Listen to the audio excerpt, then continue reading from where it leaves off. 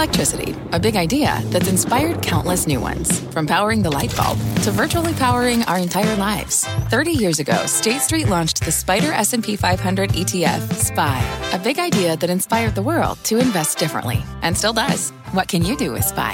Before investing, consider the fund's investment objectives, risks, charges, and expenses. Visit ssga.com for a prospectus containing this and other information. Read it carefully before investing. SPY is subject to risks similar to those of stocks. All ETFs are subject to risk, including possible loss of principal. Alps Distributors, Inc. Distributor. Hi, I'm CNBC producer Katie Kramer, one of the voices behind the CNBC podcast Squawk Pod. In these times of uncertainty, we want to make sure we're bringing you, our listeners, as much information as possible as quickly as we can. That's why we're sharing with you now a CNBC special report, Markets in Turmoil. Listen in. Good evening. I'm Scott Wapner on day 143 of the coronavirus crisis. On the eve of Memorial Day weekend, our question tonight, is it safe to plan a summer vacation? Just make sure we're staying 6 feet away from their feet today. Part of Disney World reopening. As we close in on Memorial Day, tonight, what summer travel looks like across the USA, from planes to beaches to hotel rooms. Our intention is to test as many people as we can. More universities making plans for the fall, and it involves big changes in the calendar. I'm so sad and so worried for the other businesses. And what business looks like for workers as they go face-to-face with customers. This CNBC special report begins right now. Here's Scott Wapner. Welcome. Good to have you with us on this Wednesday night on a day when the S&P 500 hit its highest level since March. Let's get our first look right now at futures. Early, of course. Right now, though, green, albeit modestly, across the board. As for today, stocks rebounded from yesterday's sell-off. The Dow rising 369 points. Tech led the way yet again. The Nasdaq up 2%. The drivers there, Facebook and Amazon, both hitting all-time highs today. Airlines following the broader market higher today as well. But one key question faces that industry as the weather gets warmer. Will it be safe for passengers to travel this summer? Seth Kaplan of Kaplan Research joins us now. Seth, it's good to have you with us. Thanks for being here. Good to be here, Scott. How are you? That is the question. I'm good, thanks. Bookings are creeping up, albeit slightly. What is the experience going to be like this summer? Well, planes are filling up. Now, it's partly a mirage in terms of the total number of people traveling because, of course, airlines are playing the supply and demand game here, right? They've been cutting. And for a while, that wasn't enough. No matter how much they cut, the flights were still empty. Now, they're finally getting to a point where passenger demand is picking up a bit, albeit off those very low lows, and where flights are beginning to fill to a point that some people are complaining about a lack of social distancing. Airplanes, of course, not designed for social distancing. Well, you're leading into my next question then is it safe to fly? What would you tell people? In terms of your personal safety, and that's really one of two things you have to think about, it's really like being in any other room full of people. Look, if you put on a mask and you're sitting the same distance on a plane from somebody as you're standing from them in a supermarket or anywhere else, a restaurant as those begin to reopen in some parts of the country, no real difference on the airplane. What is different is you're going to visit somebody else, and whatever you might be carrying, even if you feel like you're of an age and an overall health that you're willing to take the risk for yourself, you're also taking that risk for other people. So you have to think about that. I know personally, my family, I would get on board a plane. I would take my wife and our young daughter on board a plane. But are we willing to go visit older relatives? In our case, maybe not until there's a vaccine or at least a reliable antibodies test to know what kind of risk we present to other people. That's what I'm thinking about personally, what I think everybody should think about. Can hear people jumping off their chairs saying, wait a minute, how can he say that being in an airplane is the same as being in any other room? You're in an airplane in a confined area with 150, if not more, people with some a foot and a half away from your head, your face. Well, Scott, I guess I mean in a room of 150 other people that size. No, absolutely. Obviously, in a bigger space would be a different story. I just mean there's nothing special about airplane air, for example. That's kind of a myth. But no question. You are sitting, even if the middle seat is empty, you're not 6 feet away from that other person. You're 18 inches away from them. There was a study a couple years ago out of Emory University. So this predates COVID that found that people sitting in window seats on airplanes get sick a little less often than people sitting in other seats. And there, too, nothing magical about the window. It's just that you're not surrounded by as many other people. And guess what? People who don't get up as much during a flight also get sick less, right? I could bury my head. I'll bury my head in the window from now on. Well, why not? Why not one industry standard for how this flying is actually going to work? JetBlue today said they're not going to have a middle seat, or at least someone sitting in the middle seat. Yet other airlines haven't come forward and said that. Is that a problem? Yeah, Delta has said at least through the end of July it's going to add flights to the point that it can keep middle seats empty. But you're right, most of them haven't said that. It's kind of like everything in this country, Scott. No national standards for when to close and when to reopen the economy. No national standards for airlines either. Canada, about a month ago, said, hey, if you're walking through an airport, you get on an airplane, you need a mask, period. In this country, JetBlue, which you mentioned before, another thing they went first on was the masks. Most other airlines matched them, but Allegiant hasn't matched. It is encouraging people to wear masks, but it's handing out free sanitation kits, including masks, gloves, and wipes, which other airlines aren't doing. So it really is an airline-by-airline thing right now. I haven't even talked about getting food or a drink or going to the bathroom. We'll do that another night. So good to have you on our show tonight. Seth, thank you. Likewise, a pleasure, Scott. That's Seth Kaplan of Kaplan Research. CNBC contributor Dr. Scott Gottlieb joining us once again this evening. He, of course, the former head of the FDA, now a CNBC contributor. Dr. Gottlieb, as always, good to see you. Good to see you. We are ready to get out, right? We've all been cooped up, but it's Memorial Day weekend this weekend. We're thinking about what kind of summer travel we'll be in the mood for. What should we expect? What would you advise people as they're thinking about a summer vacation tonight?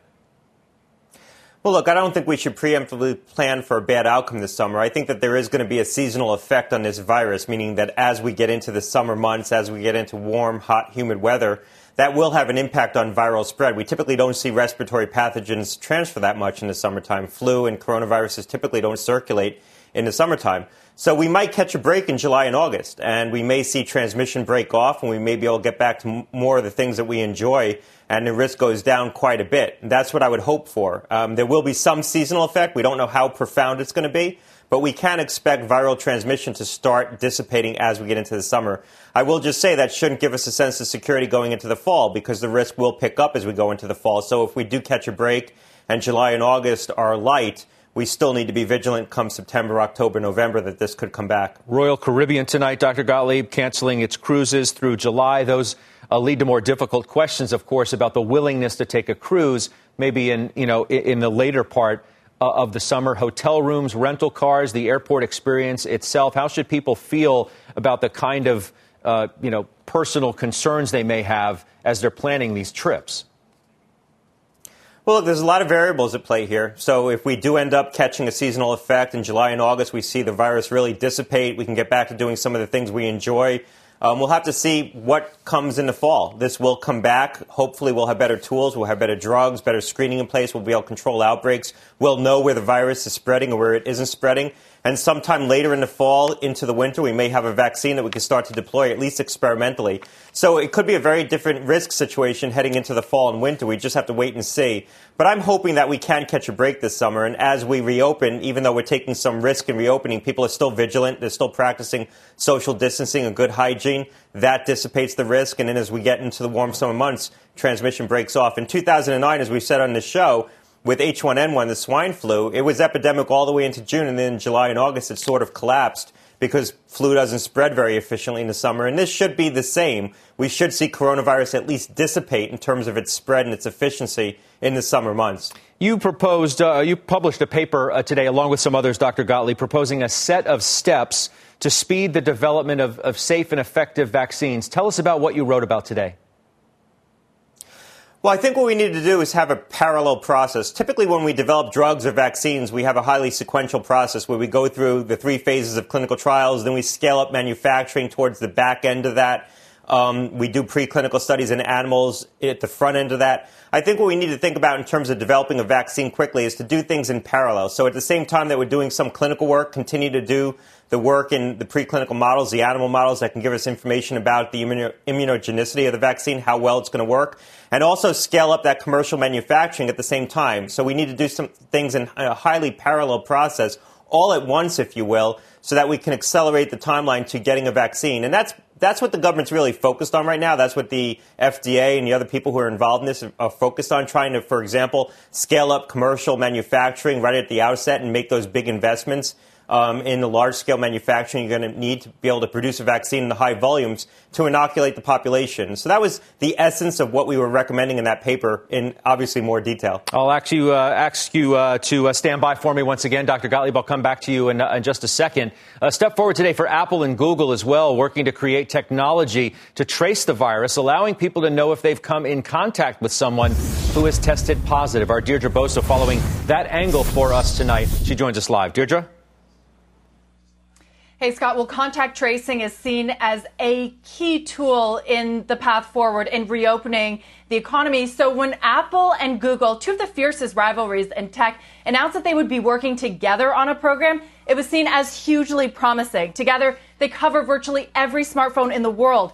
But as they got closer to deploying the actual technology, expectations are being scaled back dramatically. Today, they made the tech available for public health authorities, but they say that it can't provide necessarily effective analysis.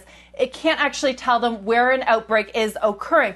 And that's where Apple and Google and digital contact tracing at large run into a sort of catch-22. For it to work, it needs a large number of users to opt in and use it. But for people to want to use it, they don't necessarily want to hand over their personal location information to big tech and the government. So it loses its utility. Scott, this is less of a problem, certainly in places like China and Singapore, where there are less concerns around privacy and location data. But certainly here in the United States and in Western Europe, this program is running into enormous challenges before it even gets off the ground. Absolutely. Deirdre, thank you. That's Deirdre Bosa reporting for us tonight. Dr. Gottlieb, I'll bring you back in. Wondering how we should think about contact tracing, the issues of privacy and other things that may crop up as we're trying to hire tens of thousands of people around this country. Well, look, we're going to have to do contact tracing if we want to try to contain this spread going into the fall. We can do it the old-fashioned way by interviewing people who are positive, trying to find who they were in contact with, go and offer those individuals testing.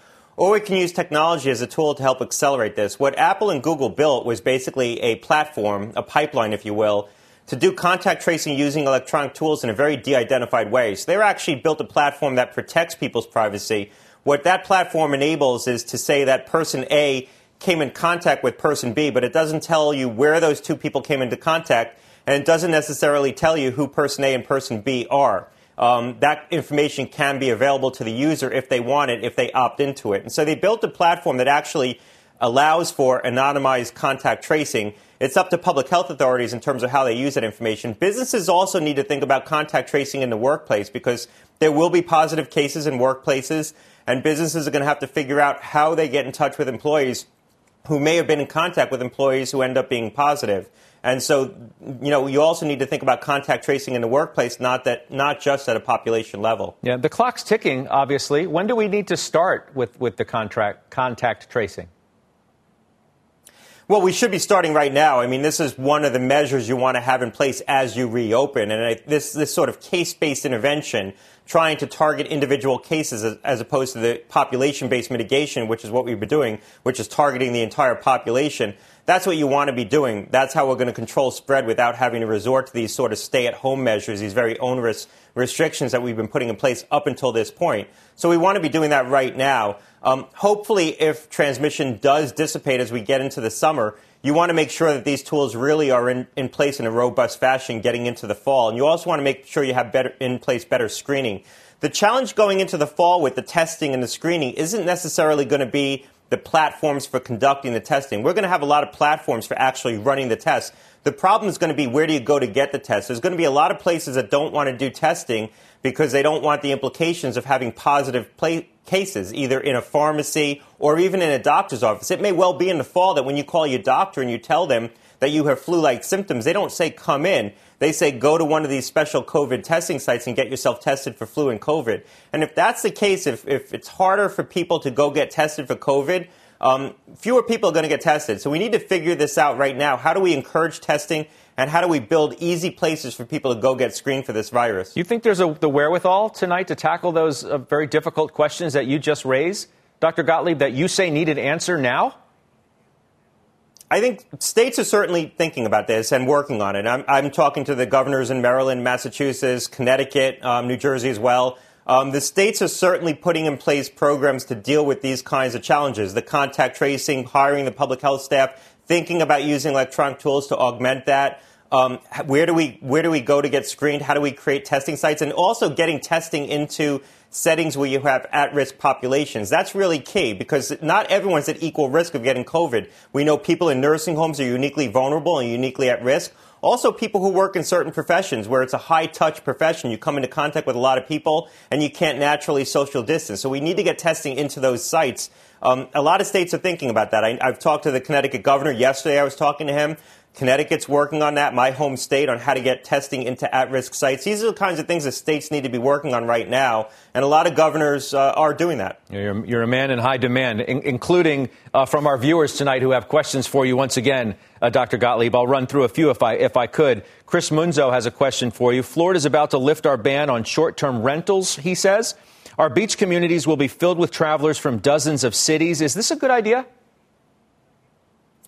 Well, look, we have to see what the risk is going into the summer. It's all going to depend on what the prevalence is and what the background risk is. If we have lower levels of risk, transmission breaks off, and we're doing good screening, and Florida has stepped up their testing, and so have a lot of other states, so we know who's traveling down to Florida. Maybe we can all take a little bit of a breather going into the summer while still practicing good social distancing and good hygiene, which is going to continue to reduce our risk. I think it all depends on what ends up happening this summer. Hopefully, we see the cases continue to drop. I mentioned how we've all been cooped up. We're looking forward to getting out, and maybe this weekend is the weekend that many more people do because it's Memorial Day weekend. Matt Lozar asks you, Dr. Gottlieb, when should families from kids to grandparents feel comfortable getting together in groups of 10 to 20 people? Should they stay outside? Do they need masks inside? Well, look, things done outside are safer than things done inside. We know that there isn't the same risk of transmission to large groups outside as inside. I think it all depends on your social group and how much you trust your social group and what kinds of circumstances they may have exposed themselves to and what kind of risks there are. Obviously, I talked to a lot of individuals, ourselves. People are starting to expand their social circles a little bit very carefully with people that they trust. And I think within a family, you have a sense of what you can trust. Yeah. We appreciate it, as always. I know our viewers do as well. We'll see you tomorrow night. Dr. Gottlieb, thank you. Thanks a lot. All right. Have a good night. This CNBC Special Report coming right back. I'm so sad and so worried for the other businesses. How one town's downtown businesses are banding together to fight back against the crisis that's attacking Main Street USA. Plus, how barbershops and auto dealers, companies that deal with customers face-to-face, are reopening. First, what the USA looks like on the 143rd day of the coronavirus crisis.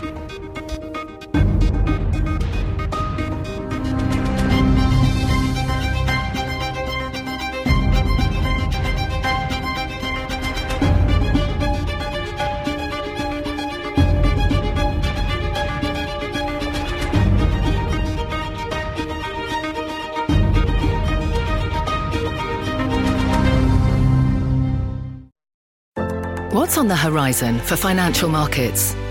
At PGIM, it's a question that over 1,400 investment professionals relentlessly research in pursuit of your long-term goals.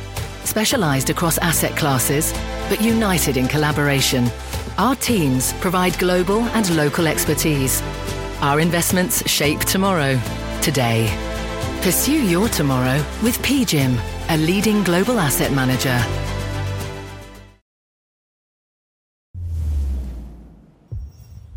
Welcome back. In our exclusive States of Play poll conducted with Change Research profiling 6 battleground states, 42% think businesses should be protected from coronavirus-related lawsuits. 92% of Democrats in swing states favor wearing masks in public, to 27% of Republicans. 79% of Democrats believe we're returning to work too soon versus 12% of Republicans. On day 143 of this crisis, here are some more headlines on the virus tonight. Minutes of last month's Federal Reserve meeting show officials are worried about longer-term economic damage from the pandemic. Tesla dropping its lawsuit against Alameda County in California over coronavirus restrictions keeping the electric car maker from reopening. The company resumed operations earlier this month. And President Trump considering hosting the G7 finance meeting next month in the U.S. instead of virtually. Well, tonight we're meeting 3 business owners in Springfield, Ohio, trying to find their paths forward. CNBC's Andrea Day once again has their stories tonight. Here's Main Street in crisis. Springfield, we always say around here, is big enough to have a lot of big city amenities, small enough to know everyone. Everybody is so kind. A small town feel with all kinds of great culture. It absolutely hit us like a ton of bricks. We are in the alcohol business, so I do find myself having a couple extra pints a night just to relax and shake off the anxiety a little bit. If I have to hear the word pivot one more time, I'm going to puke. I can't just turn into a bakery overnight. We're brewing beer right now, gambling that will be open to some degree in June. We've continued with several days of carryout. But selling beer to go isn't enough. You got to have the on-site high-margin sales to make it. Our grand opening was March 6th and 7th. We had people just pouring in the door. We had like $10,000 of income in just those 2 days. But 10 days later, they were forced to close. It just really did feel like the door got slammed in our face, and we're questioning and wondering, and what's the future going to be like? We will do anything that you ask us to do. We won't frame your child, but we'll frame anything that sits still. Not far away, another business owner has a very different story. Today is the greatest day because today is Sloppy Joe Day. Everybody waits for this for the week. I didn't think we were going to do anything, but that drive-through was my saving grace. It saved us from having to close. With all the bad stuff that's going on, here I am doing really well. And I still can't wrap my head around it. When I look at the numbers, I'm like, where is this coming from? What is going on here? Right now, there's a meat shortage, and that worries me. I just had to pay double the price for the roast beef I sell here. I can't afford to do that. I'm so sad and so worried for the other businesses. I think of my friends who have small businesses like mine, and it scares me for them. I just keep hoping and praying that things will come back sooner than they even think. It's going to be large losses this year. That's all there is to it. Without the support of each other in this community, we won't make it. We, of course, wish everybody well. Tonight, we're also talking with 2 business owners going face-to-face with customers once again. We start tonight with Will Churchill's car dealership in Fort Worth, Texas. Will, it's good to see you tonight. Thank you, Scott. Good to see you. You were fully open as of Monday. How's it going? It's going good. You know, we were an essential business on the service side, so we worked with a split shift for probably the last 45 days. Service sales were down about 67%. And now that we are moving back to full operation, we are probably on the service side down about 40%. Yeah. I'm curious, how do you sell a car in the age of COVID-19 from the process of a salesperson meeting with a potential customer? And how in the world do you do a test drive? Absolutely. So on test drives, we are not going with the clients on test drives. We are letting the clients test drive themselves. From a sales process perspective, we have put up, they call sneeze guards. We put those up on all of our salesmen's desks. We've also done it on our service advisor's desk. So there is a plastic barrier between us and the clients. We also give them a pin that's a single-use pin. Well, I mean, it's just for them. You can use it as many times as you want, but just for them. And a lot of appointments and preparing before the client gets there to make it as minimal contact as possible. Yeah, things I'm sure you just never thought you'd have to be doing. How about demand? Do you find that there's a lot of pent-up demand for automobiles right now? Our sales are off about 50%, but the clients that are coming out are buying. We normally close at a ratio of about 25%. And with the COVID and the clients that are coming out, we're closing about 75%. So the clients that are coming out are serious buyers. But obviously, we're off about 50% in sales. I'm guessing Memorial Day weekend is traditionally a pretty good weekend for you. What are you expecting this coming weekend? We think we'll carry that same 50% off. Memorial Day weekend is a huge weekend for us. Labor Day weekend, those are the two biggest weekends we have, are Memorial Day and Labor Day. So we're going to be off. We don't anticipate we'll ever fully get back to what we've lost. Our goal is just to keep all of our employees employed and minimize the damage. How about sticker price? And more promotional than you otherwise would be and want to be? Yeah, absolutely. The manufacturers are doing great rebates, and they're being very, very, very aggressive. On some of the models that we have, we're actually getting very low stock because the factories haven't been open for a while, and they're getting ready to start opening, which is a positive. So, we're going to need some inventory at some point. We wish you well. We're going to check back in with you. You have a good Memorial Day weekend, and again, we hope you see a lot of sales. Thank you, Scott, very much. All right, you be well. That's Will Churchill joining us tonight, his car dealership down in Fort Worth, Texas. Meantime, Doug Campbell, he owns 3 salons in the state of Florida, reopening just a few days ago. Good evening, Doug. Thank you for being here. Hey, Scott, how's it going? It's going well, thanks. Give us your progress report. What city are you in, by the way, in Florida, and how's it been going? Pensacola, Florida, and it's been going really well since we were able to open. The hardest part was not knowing when we were going to be able to open. We were told the governor made an announcement on Friday at 3 p.m. that we could open on that Monday. And where the business that takes appointments and schedules people made that a little challenging with that short a notice. But we were able to pull it off. So we're happy about that. Good to hear, up on the Panhandle. So give me an idea. Put me in the salon. What's it look like when I walk in? Well, when you walk in, you're going to be met with one of our front desk people, and they're going to ask you a couple questions. If you don't have a mask, we're going to provide you a mask. We're also going to ask you to sanitize your hands. We'll send you to the waiting room where we have everything spread out. Of course, all magazines, anything that you could touch or multiple people would touch are gone. And then you would go through the process. All your service providers and everyone else would be wearing masks. So that's kind of the feel. And it's different, for sure. That's for sure. I think about these challenges facing so-called face-to-face businesses like yours. You're working so closely with your customers. Waiting rooms, you have people, are you allowing more than one person to sit and wait for a hairstylist, or how's that work? Okay, so we'll let them come in until we've got a limit. Well, one of our salons is 6,000 square feet. So that one's got a little bit more room. The other one's 2,000 square feet. It's a little bit more of a challenge. So as long as we can keep them socially distanced, we'll allow them in there. Other than that, we ask them to wait in their car, and we'll text them whenever their service provider's ready. And we don't allow anybody to come with someone. They can't bring a friend. They can't bring the kids.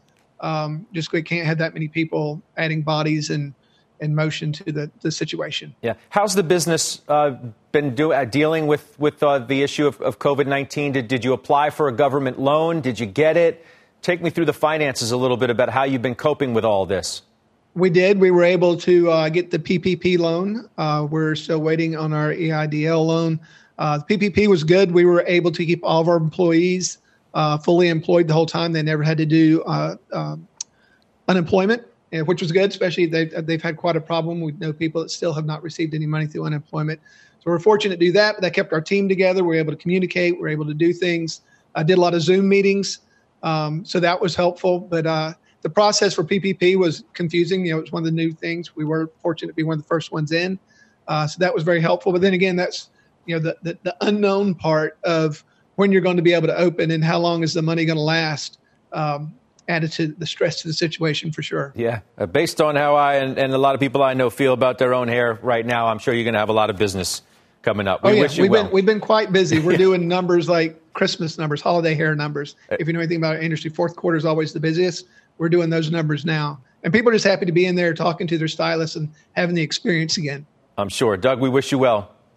All right, thank you. All right, you take care. That's Doug Campbell joining us tonight from down in Florida. The CNBC Special Report coming right back. Next tonight, universities start making plans for the fall semester, and many are changing the calendar. See how next.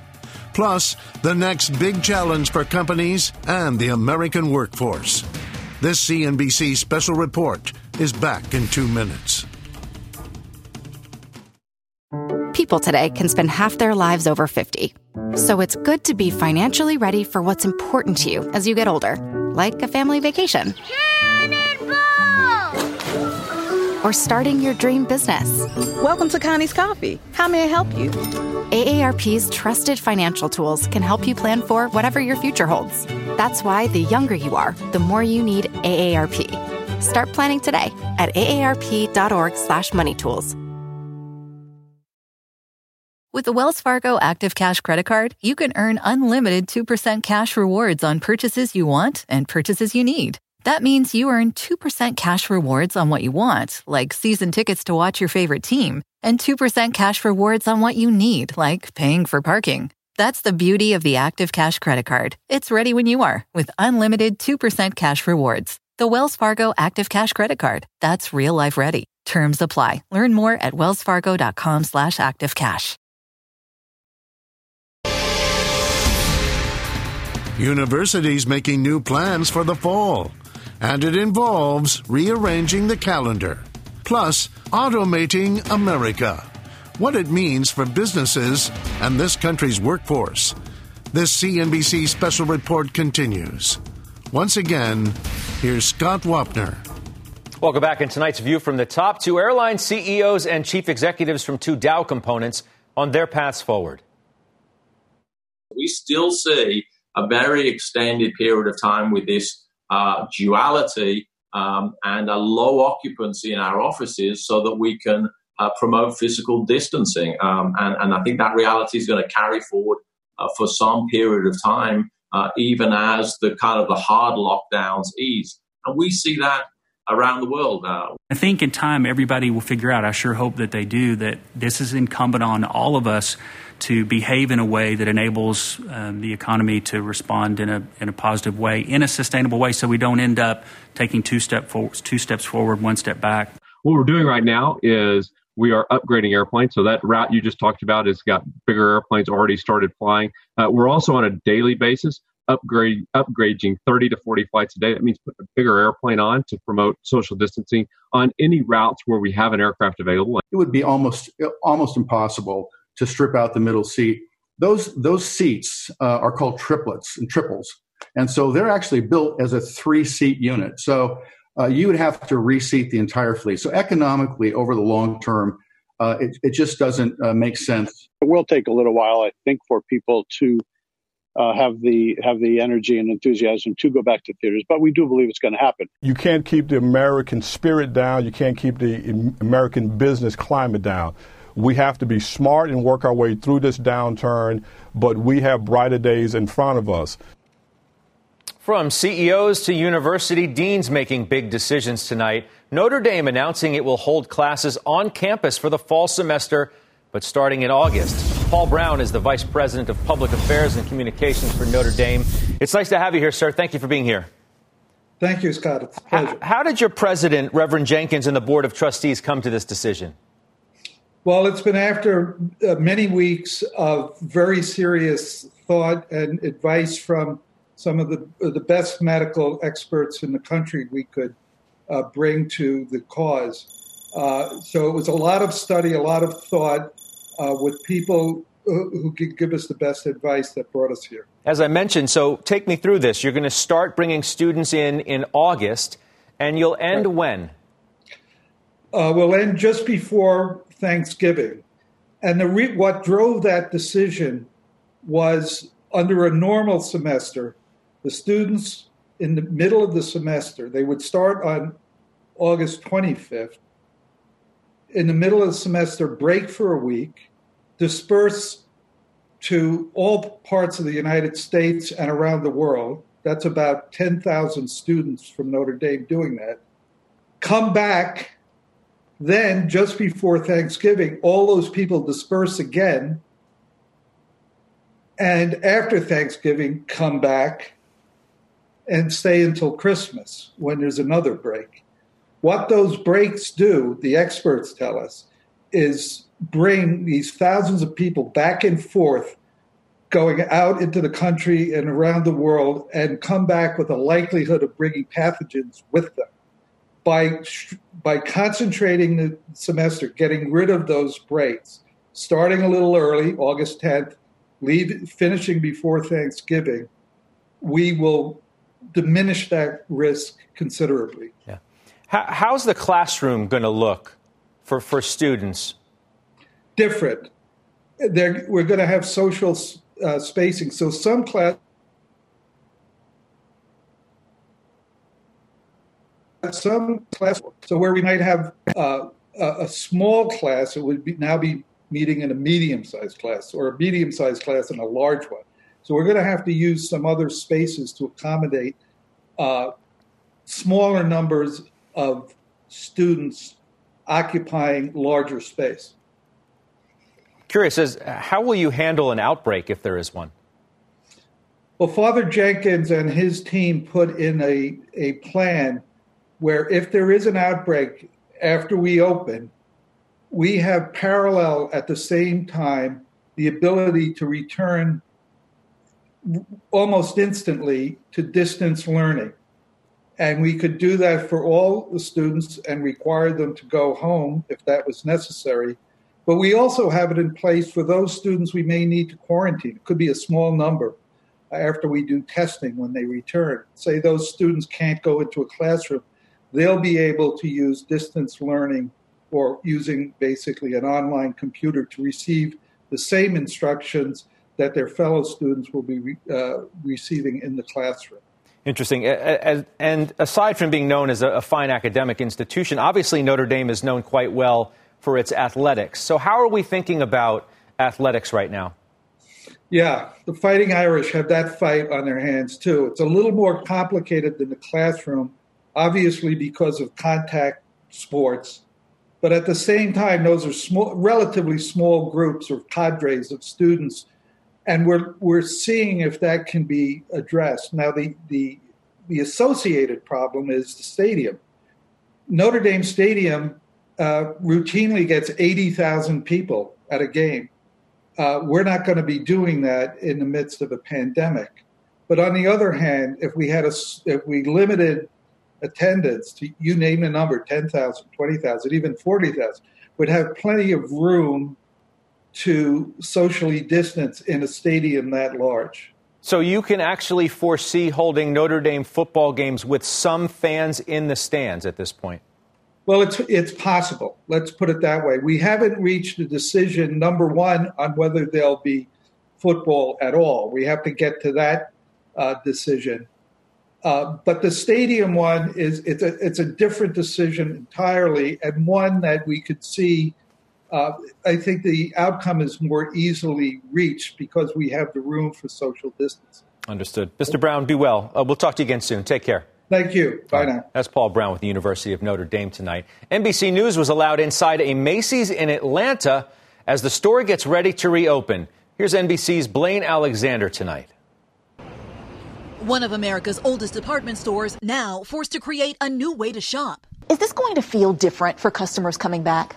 Yeah, absolutely. We were given an exclusive look inside this Macy's in Atlanta, one of the first to reopen. In addition to masks and social distancing measures, new procedures for dressing rooms. So basically, I can come in, I can try on a dress, but it's not going back on the rack. That's right. We're going to hold it off the floor. So everything that goes into the fitting room, we hold off the floor, we segregate it, and then put it out at a later date. Same with returns, an urgent effort to make shoppers feel safe. In April, retail sales across the board dropped by more than 16%. Macy's Inc. had to furlough many of its 130,000 employees. Now the chain is doing everything it can to bring shoppers back. Some of the biggest changes at the makeup counter. I'm looking for a foundation. Yes. Can't try it on. Yeah. How do we make sure that it's the right shade? I could look at you, eyeball you, and give you like 2 shades that I think will be right for you. I will just demonstrate just to show you where you would put your eyeliner on your eyes. So the same type of tutorial that you would do on my face normally, yes, you would do on the pad. On the pad, and you get to take it home also. Even before the coronavirus, Macy's and other traditional retailers were struggling. Back in February, the chain announced plans to close nearly 125 stores over the next 3 years. With more people choosing to shop online, how do you convince shoppers to actually come back inside of a brick and mortar store, especially now? Yeah, I think coming back into our stores is also a source of entertainment, but it's also an element of convenience. Our customers still want to look and see the product that we have available. Today, Macy's has 180 stores up and running, with all locations expected to open by the end of the summer. This iconic brand, an American tradition for more than a century, trying to pioneer a path through the pandemic. Blaine Alexander, NBC News, Atlanta. And here's what else is coming up on this CNBC special report. Many American companies looking to change how they operate are looking towards more automation. What that looks like next. Before the break, how the rest of the world is surviving day 143 of the coronavirus crisis.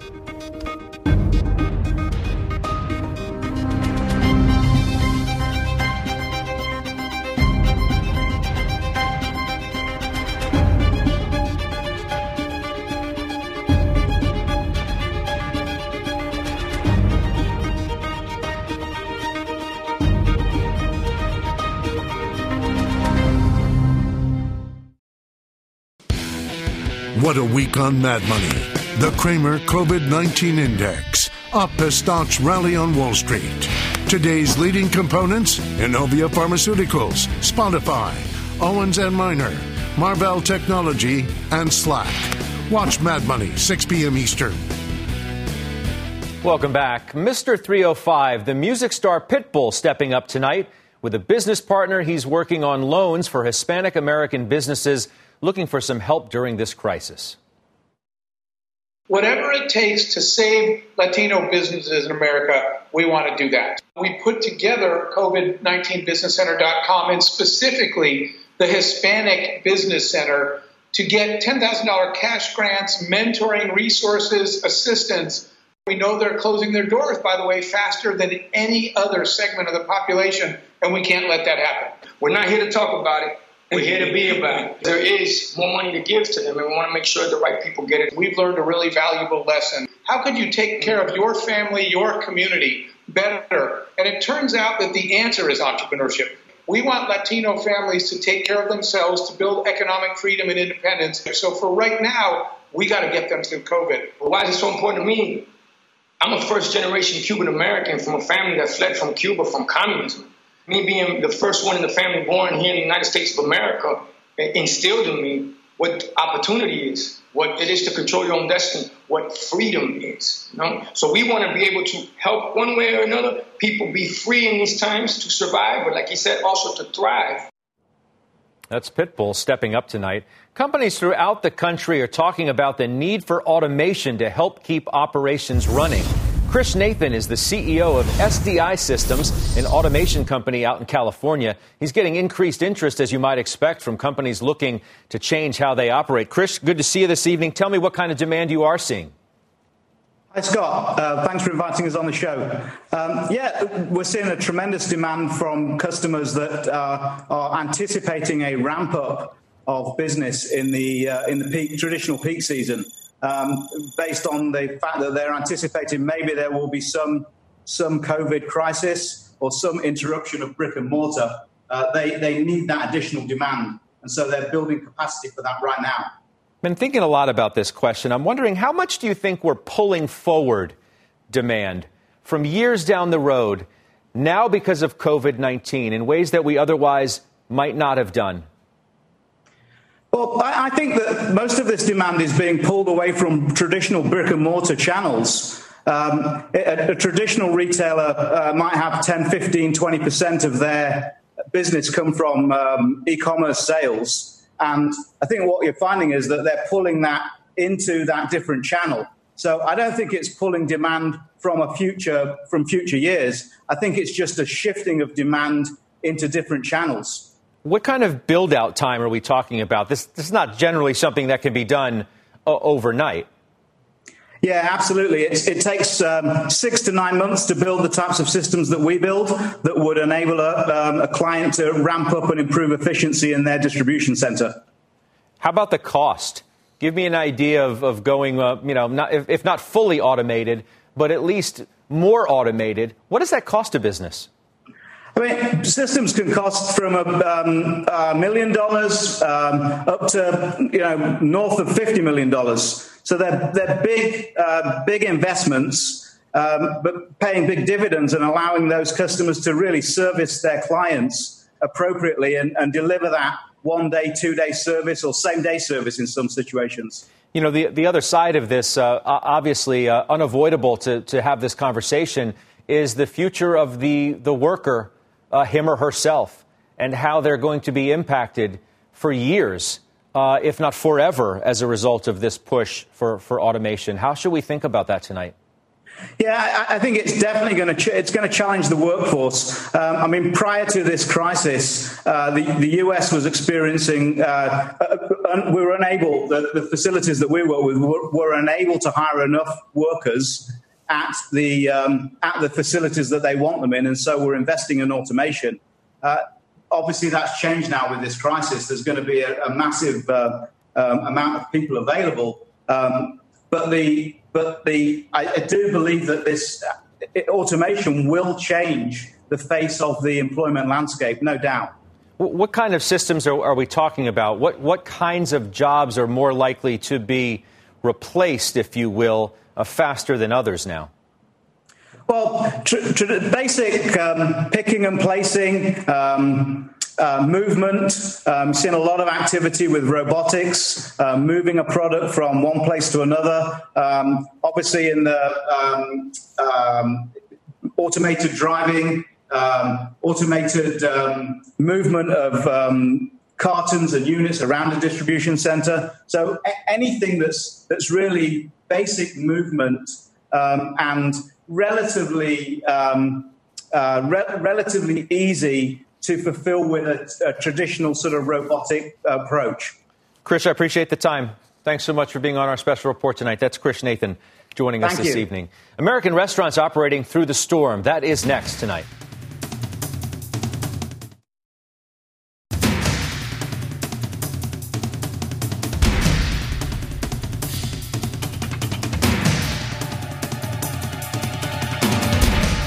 Welcome back. As you know, each night we highlight restaurants operating during this crisis. You can tweet me at Scott Wapner, CNBC. Please use the hashtag Thanks for the Grub. Send the name and town of your favorite restaurant. You can even send a picture as well. Tonight we highlight the Firenze Italian restaurant in Chicago, Illinois, Pulio's Brick Oven in Florham Park, New Jersey, the Hop Creek Pub in Napa, California, Jake's Seafood Restaurant in Hull, Massachusetts, and Fort Bend Pub in Indianapolis, Indiana. Appreciate everything you all are doing. On day 143 of the crisis, here are the latest headlines tonight. Moderna's chairman defending his company's vaccine data on CNBC today after a report said some experts were skeptical. Apple and Google releasing their contact tracing technology in 3 states have already signed up. Stocks rise, the Dow up nearly 370 points. For all of us here at CNBC, I'm Scott Wapner. I'll see you tomorrow on the Halftime Report at noon Eastern. Please be well. And stay tuned for Shark Tank, which is next.